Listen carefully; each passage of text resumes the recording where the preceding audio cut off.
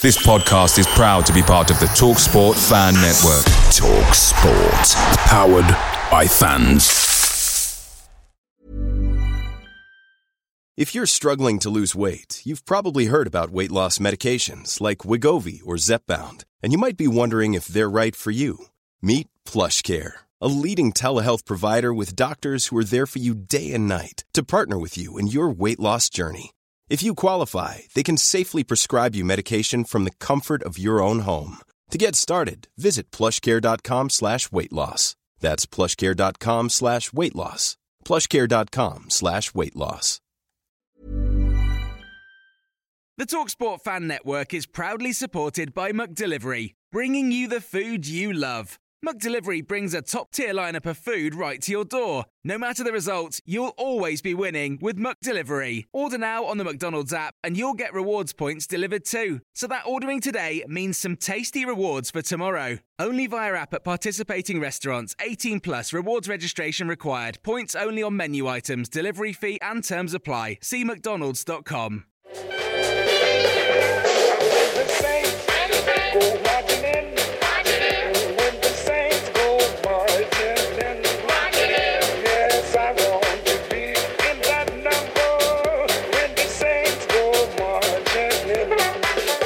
Hello and welcome to the Total Saints podcast. I'm Martin Stark and I'm joined once again by our panel of Saints experts to reflect on all things Southampton Football Club. Coming up on the podcast this week, a reaction to another defeat at Arsenal, and we'll preview a busy week in the league with two games to look forward to, albeit nervously perhaps. Palace on Wednesday and Brentford at the weekend. First of all, let me introduce you to our regular TSP guests. Let's go top right. Steve Grant, who is the owner of Saints Web. What live games have you seen this week, Steve? You've been out and about again? Yeah, so been on the road with Sutton this week. So a return trip to Newport on Tuesday night. Yeah, not quite the same resounding result as when I went with Saints earlier in the season. Last minute penalty defeat, having played with 10 men for an hour, and only about a couple of hours or so got back from weekender in Bradford. I have to say, it's reassuring to have you back and moaning about the trains again. I feel like I've missed that when you've been in Dubai. So the train home was delayed by almost 2 hours en route as well. So it wasn't as if we could pitch up in a pub somewhere and wait for everything to clear up. We were kind of about a third of the way home, and points failure, and basically sat there doing nothing for it's ages. Great to be back, isn't it? It's great to be back. Yeah. Good old Network Rail. If you're watching the stream, bottom right is Glenn Delacour, who's the writer of the blog League One -10. How's your weekend been, Glenn? I think your son's team didn't have a great result either today, did they? No, they got beat. It was only a friendly day, so write that one off. Draw the line under it. Move on. Under 18s football. It's when alcohol gets involved, and you see players turning up with hangovers for a 10 o'clock in the morning kickoff. So that's an issue. I remember the days. We've all been there. So we're in the year where they're sort of like turning 18 as the year goes on, and so suddenly it's legal to go drinking, and it's quite funny. And my son misses out because his birthday ain't until August, so he's got away. He's got away ages, lost this morning. But the major triumph of the weekend is that I now have a new boiler and central heating. Sat there in your shirt sleeve. Hence, I'm sat there in a shirt, and not in a hat and coat like I was all the way through last week. So swings and roundabouts. Good. The other face joining us, the other voice top left, is Dan Sheldon, the Athletics dedicated Saints reporter. Have you got over the Formula One yet, Dan? That was quite the afternoon. Yeah, it was. I think I woke up this morning and was out of bed at about 8 a.m. and I was just anxious. And I'm not an anxious person. I don't ever feel nervous, but yeah, I just on the way home last night on the train on the way back from London, all I was thinking about was Formula One. Woke up this morning like the start. It's going to be what's Max going to do? What's Max going to do? Then Lewis gets to jump, and it was good. And then you get the chaos at the end. And then I think had the result not come through, I probably would still be sat on my sofa right now watching TV, and you guys will be doing this on your own. So no, good. I can't say I'm happy with the outcome, but But at least they've had an outcome and you're with us. So that's good. Yes, so we'll yeah. take that. Of course, the biggest hello and thank you, as always, is reserved to our patrons, wherever you're listening or watching us this week. Welcome to episode 179 of the Total Saints podcast.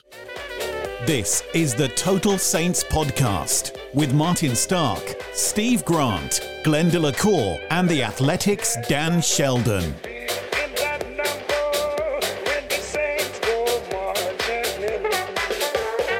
Now, Arsenal were unbeaten at home against Southampton in 26 matches. We can now make that 27. So leaving the Emirates empty-handed is nothing new. But what did you make of the game yesterday, Steve?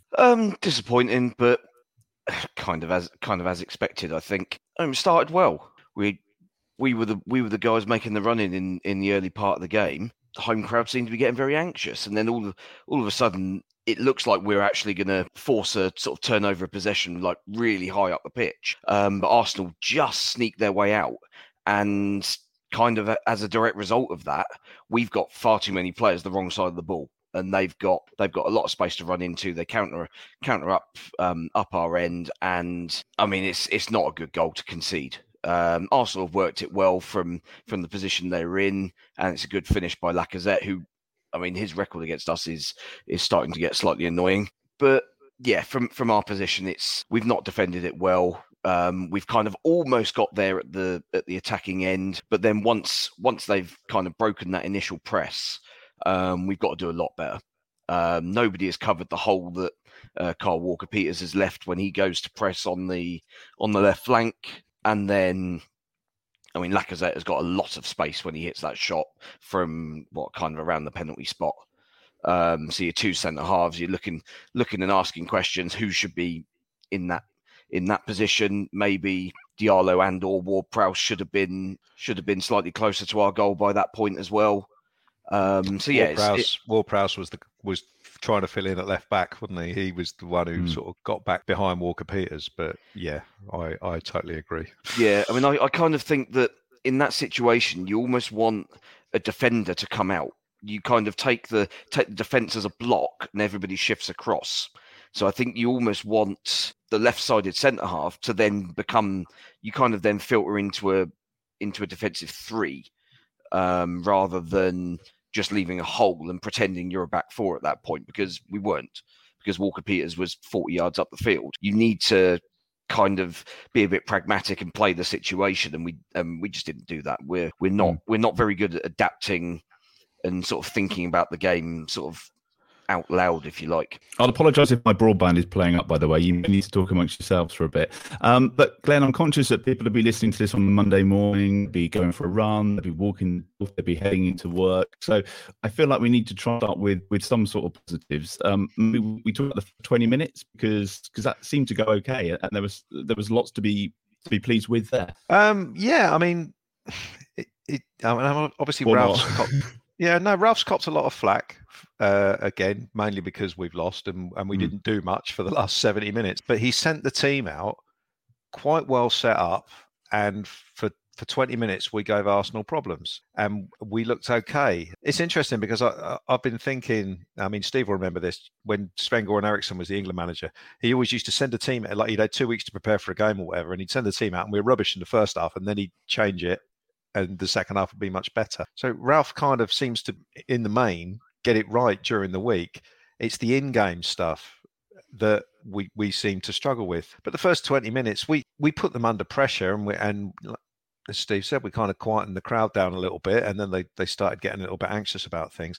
But the bottom line is we were on top for 20 minutes. We didn't really threaten the goal. We had the one shot, I think, from Armstrong that Ramsdale saved, and that was probably his only sort of decent save. I mean, Ramsdale's got this thing where he makes every single save look like a worldie, because he's arms everywhere, and he, you know, even ones that are straight at him, he flicks them over the bar and makes it all look spectacular. So yeah, the first 20 minutes were okay without really looking like scoring. But once, you know, the first goal went in with Arsenal's first attack, basically. I mean, it's ball watching horribly by the centre halves, and then the second goal was ball watching again, and once I think Dan tweeted straight after the second goal went in, it's game over, and it was. It was completely over, and it was one of those games where I quite pride myself on never leaving early and never giving up on a game early, but after an hour, I was done with it. Once the third goal went in, it was just rubbish. And I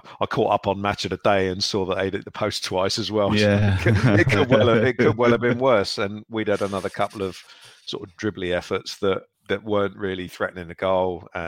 One shot from Redmond, which was half decent, which Ramsdale put over the bar. But overall, it was after 20 minutes. It's a bad day at the office, and you can talk about positives, but it's no good having positives for 20 minutes.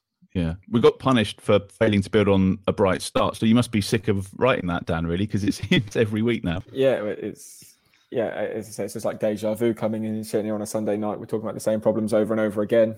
I was actually talking to my colleague at The Athletic at the Emirates, James McNicholas, our Arsenal writer, and he was really impressed by how Southampton started. And I was like, just wait, just watch, don't worry, it's fine. You know, they're going to get chances and they won't score, and Arsenal will. And he was sort of saying how the teams that Arsenal have struggled against this year are generally ones that let them have the ball.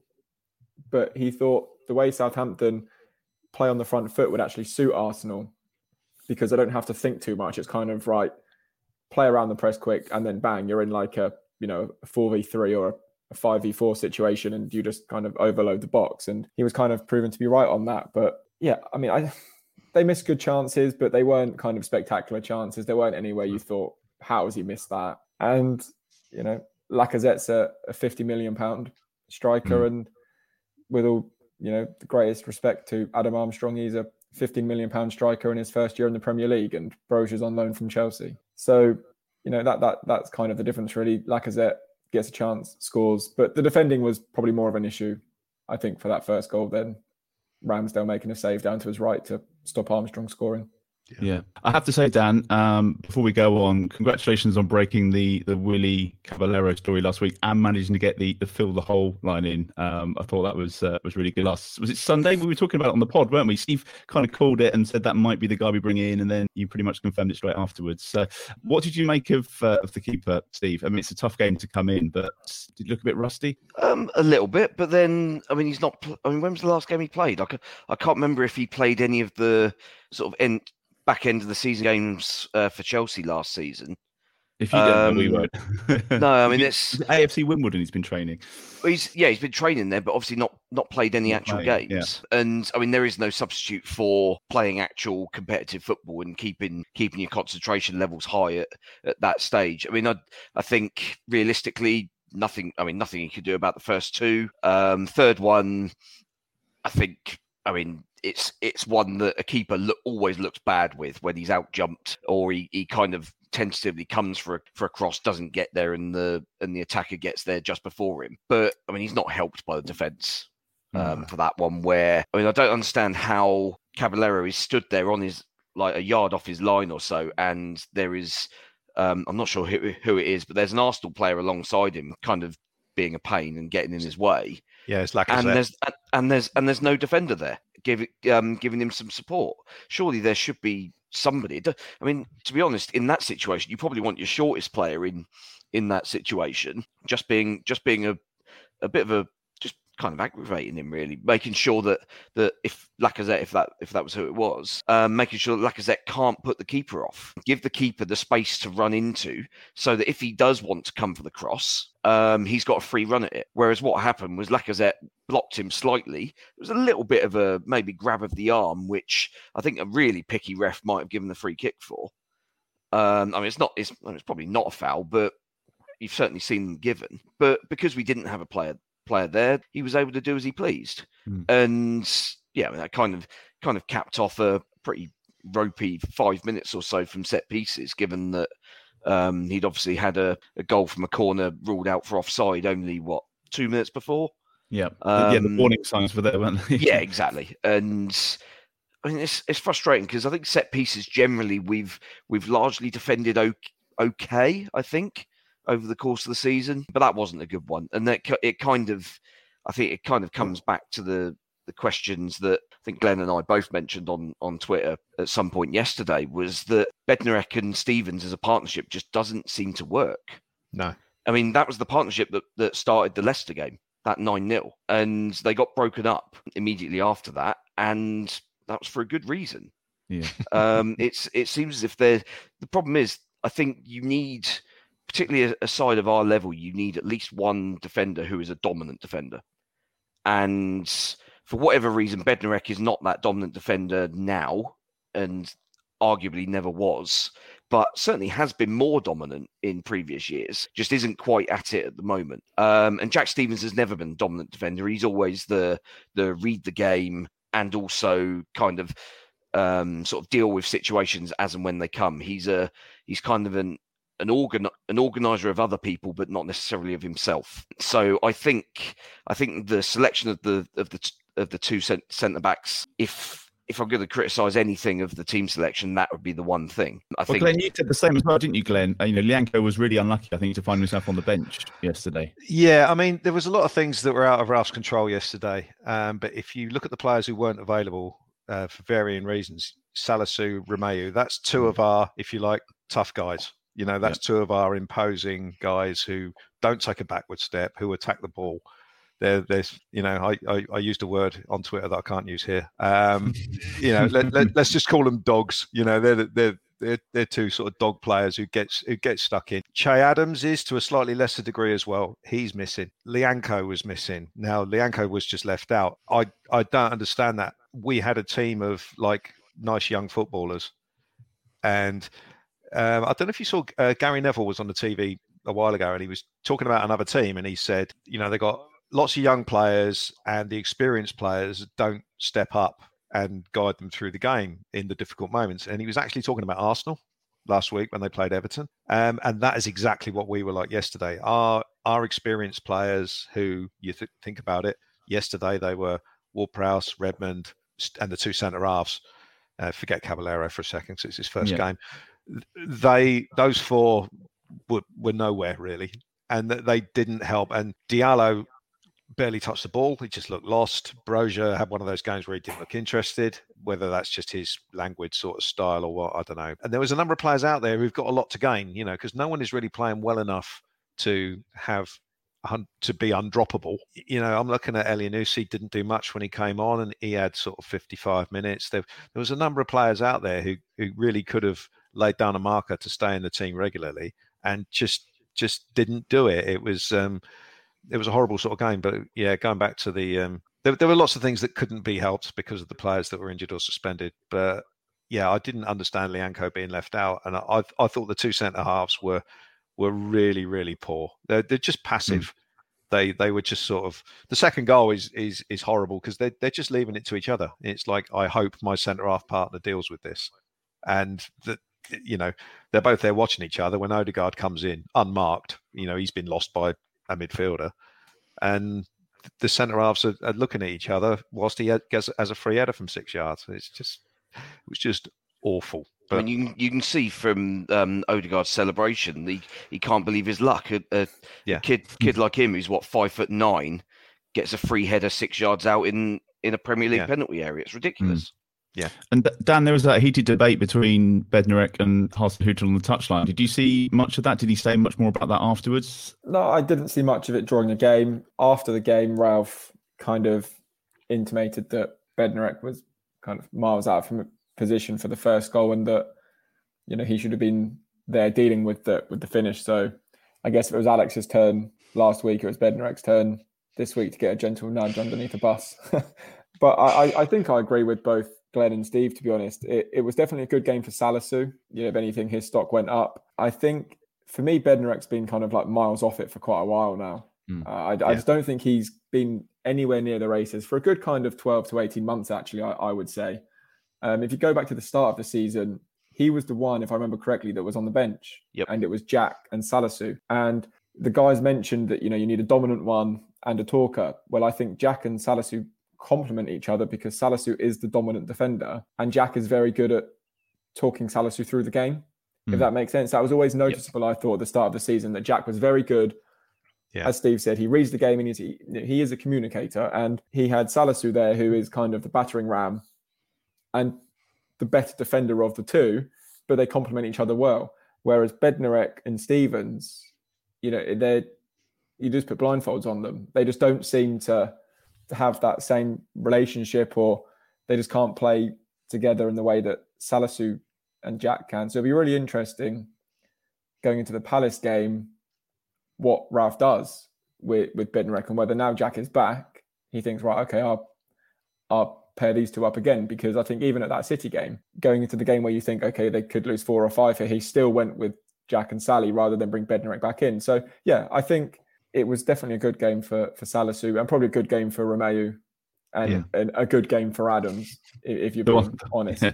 The two centre halves actually remind me of when we tried for about half a season, we tried Jack Stevens and Maya Yoshida, and it was very, very similar. You had two defenders who were both, they're both the passive types. Neither of them was a dominant centre half. I mean, Yoshida, whenever he played against someone with any physical presence, he just fell to pieces. So and Stevens was the same, and I still have nightmares about that League Cup final when those two were playing against Ibrahimovic. It was just horrible. Yeah. So.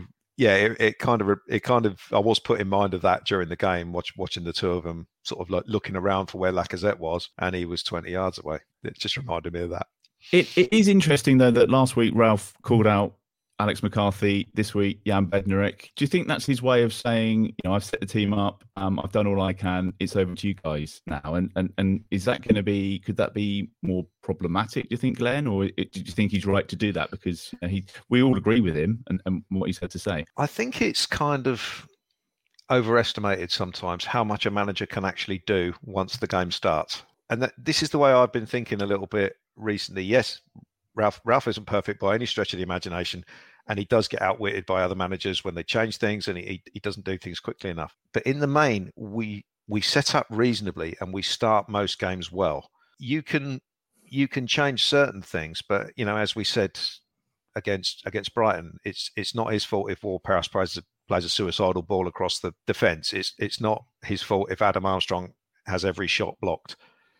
It's not his fault that on the first goal yesterday, our two centre-backs ran back to the 6-yard line and left the striker completely unmarked. So I understand his frustration. You can argue whether you should throw players under the bus publicly. He hasn't really done it. No, this is a new thing this season. I was interested that he basically apologised, I think, for the McCarthy thing, where he said he was a bit out of order, basically, and it's not quite been as blatant this time. He's calling out of Bednarek. I must admit, I didn't see the thing that Steve was referring to with the if there was a sort of touchline confrontation. But I personally, I don't see too much of a problem. I mean, they're professional sportsmen playing at elite level. At the end of the day, it's not all, it's not always going to be going well, and you shouldn't expect an easy ride all the time. I mean, sorry if I hurt your feelings, but you should be able to take a little bit of that, and pointing out a bit of bad play, I personally don't have a problem with it. But I do understand that, a lot of people do and feel like you can't criticise people publicly. I think you should have called a few more out, Dan. I think, to be honest, you probably can't compare the Bednarek one and the McCarthy one. I think they're, in terms of calling someone out, they're two completely different things. I think after the Brighton game, he went a lot further with Alex. Yeah. He said he questioned his professionalism, and which for a footballer, that's quite a big deal. I think after Arsenal, he just pointed out that Bednarek shouldn't have been. He wasn't where he should have been, basically, which I don't really have a problem with. Well, I mean, they scored, so obviously, yeah. Whereas the McCarthy one, I think he took it too far. And I think Ralph knew he took it too far, because in his following interviews, he didn't repeat what he said to us. And then he was quite quick on Thursday ahead of the Arsenal game to kind of row back on that and actually say, do you know what? Heat at the moment, I hadn't really seen anything. I was just furious and I shouldn't have said it, and I would act differently now. So yeah, I think he did the right thing by saying that about Alex, and I have no problems with him pointing out Bednarek's mistake at the weekend, because I think he did it in a fair way. It wasn't like he cost us 3 points. He's the most unprofessional player I've ever seen. It's disgraceful. It was, a bit calm, measured, and just Bednarek should have been there. He wasn't, and that's what happens. Fair assessment of the game. Steve, any positives going forward? It was a tough afternoon for the forwards. I'm thinking Teller and Redmond, a few chances. Maybe the penalty appeal as well. There was a foul on Teller, wasn't there, at one point, I thought? I mean, given some of the decisions that have gone the way of the big clubs this weekend, I mean, I don't think it's that bad a shout. But I mean, on the balance of things, I've no particular issue with it not being given. But yeah, it's one of those games where I think it's easy to overanalyze and sort of get worked up about certain things, which many people will do, because that's life these days, that people will want to basically find fault, and there's kind of, it's very difficult to be in the middle ground. And I think ultimately they'll write it off as a bad 70 minutes, kind of count the bruises and see how everybody is going into Wednesday, but they've got probably a couple of days training to kind of get it out of the system and go again. Because I mean, Palace admittedly they were playing against Everton, who did a proper Everton job this afternoon. They were largely awful, as they are prone to doing immediately after having quite a good result. And I mean, Palace look an energetic team, at least, even when they're not necessarily playing well. There's an energy about them, and I think that's the area we've got to be slightly concerned with going into Wednesday. I think Jack, who's watching on Facebook, says that Teller needs more power behind his shots because it's easy meat for a keeper at the moment. Yeah. Is that something that will come with age, do you think, Glenn? We've got to remember Teller's not 18; he's 23. It just seems like his shooting technique, he never seems to catch the ball cleanly. It's a technique thing where exactly on the foot he's actually making contact with the ball. Yeah, it just seems to drag everything, along the ground. But if he shoots from further out than, edge of the penalty area, it doesn't seem to carry enough power to be. This is what I mean about the efforts we had yesterday. I mean, he had a couple where he placed them quite well, but they just didn't have enough behind them. And any Premier League goalkeeper is going to save that. Yeah. So yeah, he does that. That's what the training ground's for, isn't it? And you'd think there'd be someone looking at the mechanics of how he shoots and trying to improve that, because he's not going to score from further out than 10 yards the way he shoots at the moment. And it's not just a case of, I mean, like someone like Adam Armstrong does drag a shot occasionally, but he can really belt a ball if he gets it right. But I don't think I've seen, Teller really whip one in from the edge of the box, and you think it's got a decent chance. It always seems to be like a back pass. So that's something he's got to work on, and that's what training's for. Well, 16th in the league, 16 points, 16 games played, a point a game, which is going to be all right come the end of the year, isn't it, Steve? 38 points would be unlucky. Have we been unlucky? Should we be on more points? Yes, definitely. Yeah, I mean, you look back at, I mean, even the games last week. I mean, that Brighton game we should have had wrapped up easily, and I mean, there are a whole list of games that you can go back through and say, well, we definitely should have won that. Individual mistakes have cost us, but at the end of the day, we have players that will make individual mistakes because that's our level. But there are a lot worse teams than us, I think. I mean, Newcastle managed to go back to good old Steve Bruce Day, Newcastle, this afternoon. So that was fun. That was fun to see that Eddie Howe isn't the Messiah after all. That game can't come quick enough, can it?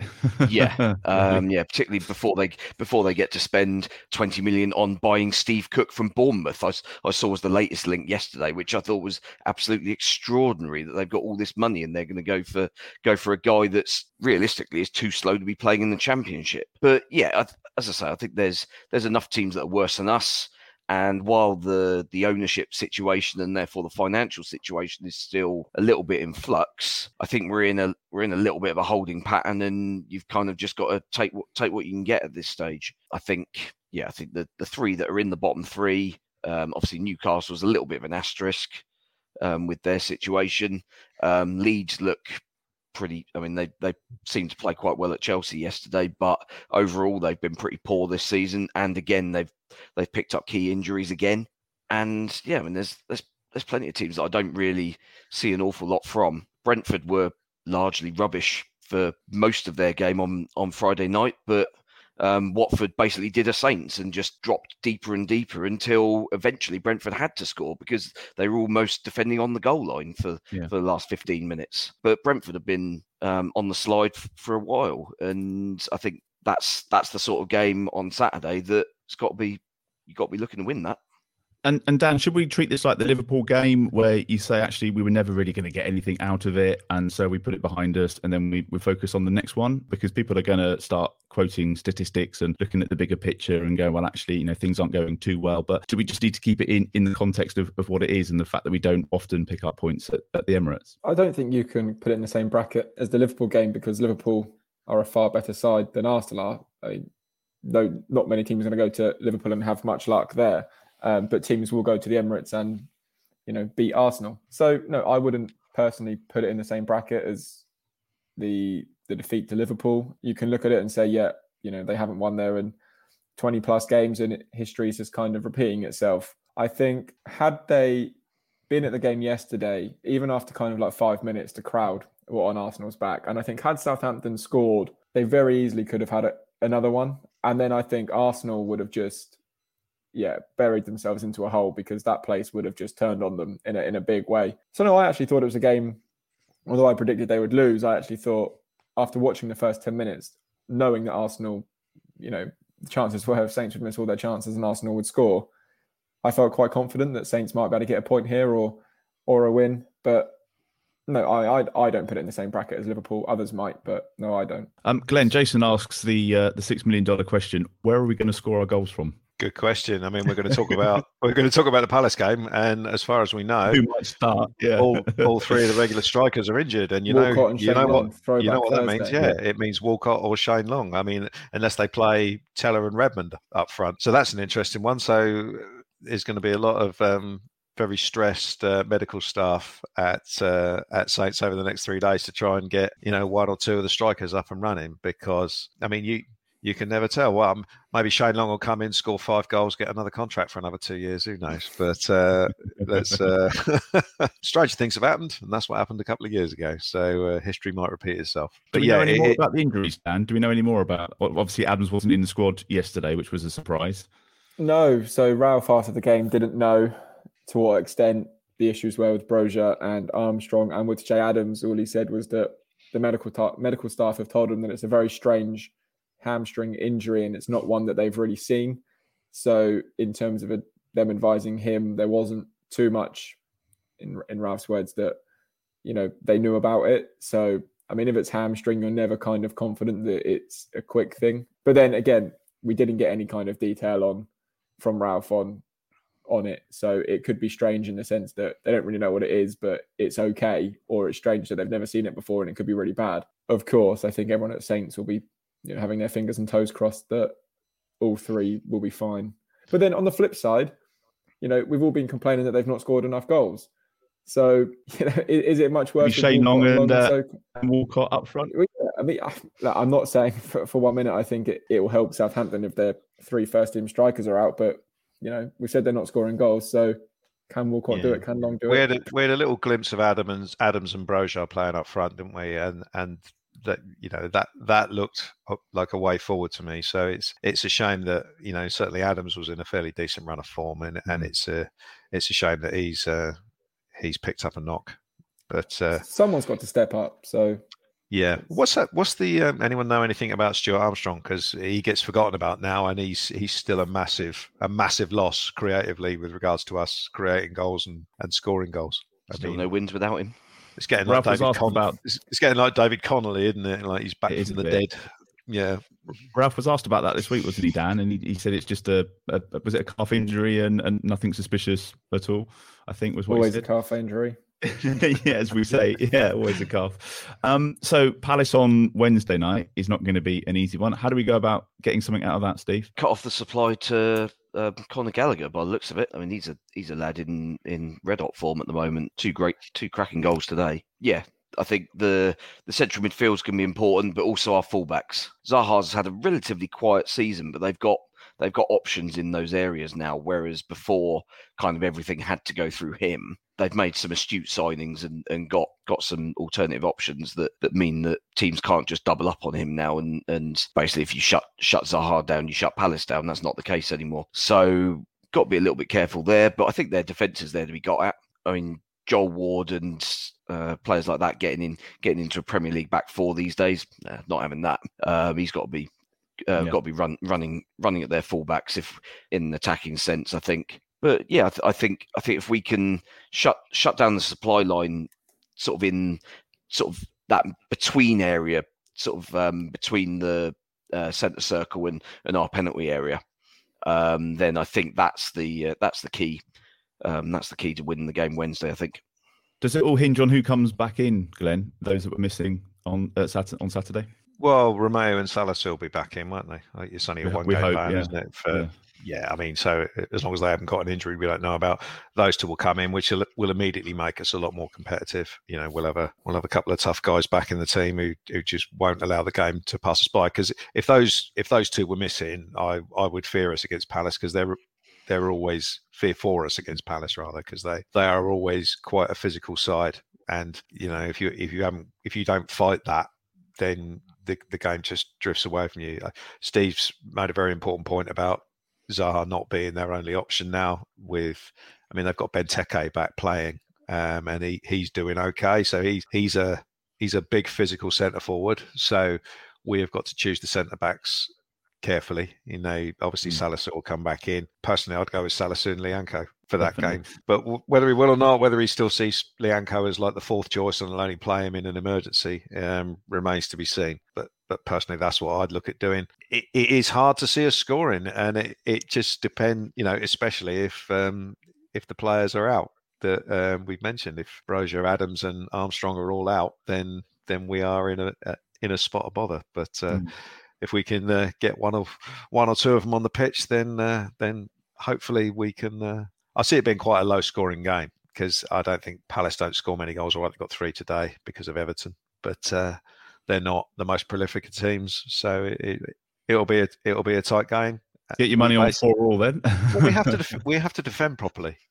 You know, we've won 3 games this year, and they've all been 1-0, and they've all been games where we've defended properly. We're not going to blast teams away. You know, we've got to accept that. No matter who plays, we're not going to be 3-0 up. Yeah. We have to keep things tight. And you know, I saw someone, I think it was in the Echo, someone questioned, you know, the amount of goals we've started letting in the last 3 or 4 games. It's suddenly the average is, you know, going up, and we can't be not clicking in both penalty areas. I mean, that was the thing I noticed from yesterday. We were poor in both penalty areas, and you ain't going to win any games if you've got that particular double whammy going on.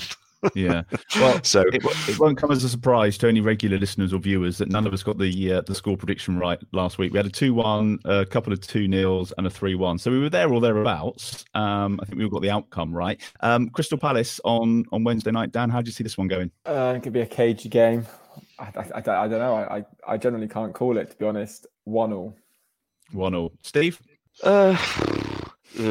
God, yeah, it's getting like that now, isn't it? Yeah, I mean, I think I might start drawing my predictions out of a tombola or something.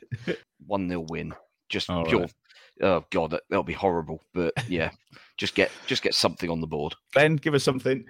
I'm going to cover all bases. So Dan's gone for a draw, Steve's gone for a win. I'm going to go for a 1-0 defeat. Right. Okay. Well, we shall see. How optimistic is that?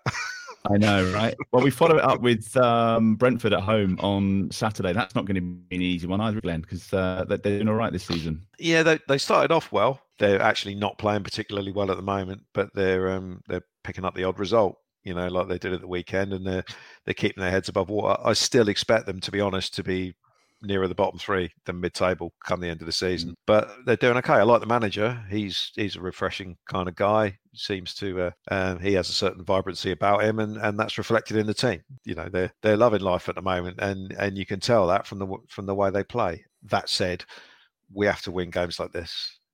Yeah, definitely. We absolutely have to win games like this at home against Brentford, with all due respect, and I expect us to do so. That, you know, they are the sort of team that are going to have bad games, but occasionally, and we have to make sure they have one next Saturday. On Saturday. So your score prediction for that game? I'm going to go for a 2-0 win on that one.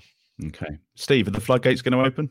With well, it depends who starts, I guess, but floodgates might open in terms of in terms of points, but not necessarily goals, because I mean, we're winning games 1-0, aren't we? I mean, I think Brentford, actually, their style might suit us in that they're a little bit more open. They're not the sort of side that are happy to defend on their 18-yard box, stick 11 men behind the ball and just see what happens. They're a side that wants to play a fairly progressive style. And hopefully the situation arises where ultimately we just have slightly better players at doing the same thing. And if that's the case, then we should win the game. Yeah, I mean, Brentford, they look quite entertaining. There's certainly good atmosphere at games at their ground, but on the road they've looked a little bit ropey, I think. So yeah, I mean, what score are you going for? Nice early Christmas present for everyone. A nice another nervy 1-0 win. 0 win. And finally, did you see this one playing out? 2-1 Southampton. 2-1 Southampton. All right, we'll take that. That's about it for episode 179. So my thanks as always to Steve, to Glenn and to Dan. Thanks also to all our patrons. We've got the Matt Le Tissier tier patrons. That's Colt Baker, Dave Ernsberger, Ed Busy and Phil Cook, plus Nick Reed, who's in our Francis Benali tier. You can find out more about becoming a TSP patron and all the benefits that come with that over on the website. So do search that out. And don't forget to follow this podcast wherever you're listening. On the socials, we're at Total Saints Pod. That's on Twitter and on Facebook. And you can always get in touch via the website as well. Thank you for listening. Thank you for watching and have a great week. Away days are great, but there's nothing quite like playing at home. The same goes for McDonald's. Maximise your home ground advantage with McDelivery. Order now on the McDonald's app. At participating restaurants, 18 plus, serving times, delivery fee and terms apply. See mcdonalds.com. Hey, it's Paige DeSorbo from Giggly Squad. High quality fashion without the price tag. Say hello to Quince. I'm snagging high-end essentials like cozy cashmere sweaters, sleek leather jackets, fine jewelry, and so much more. With Quince being 50 to 80% less than similar brands. And they partner with factories that prioritize safe, ethical, and responsible manufacturing. I love that. Luxury quality within reach. Go to quince.com/style to get free shipping and 365-day returns on your next order. Quince.com/style. This podcast is proud to be part of the TalkSport Fan Network. TalkSport. Powered by fans.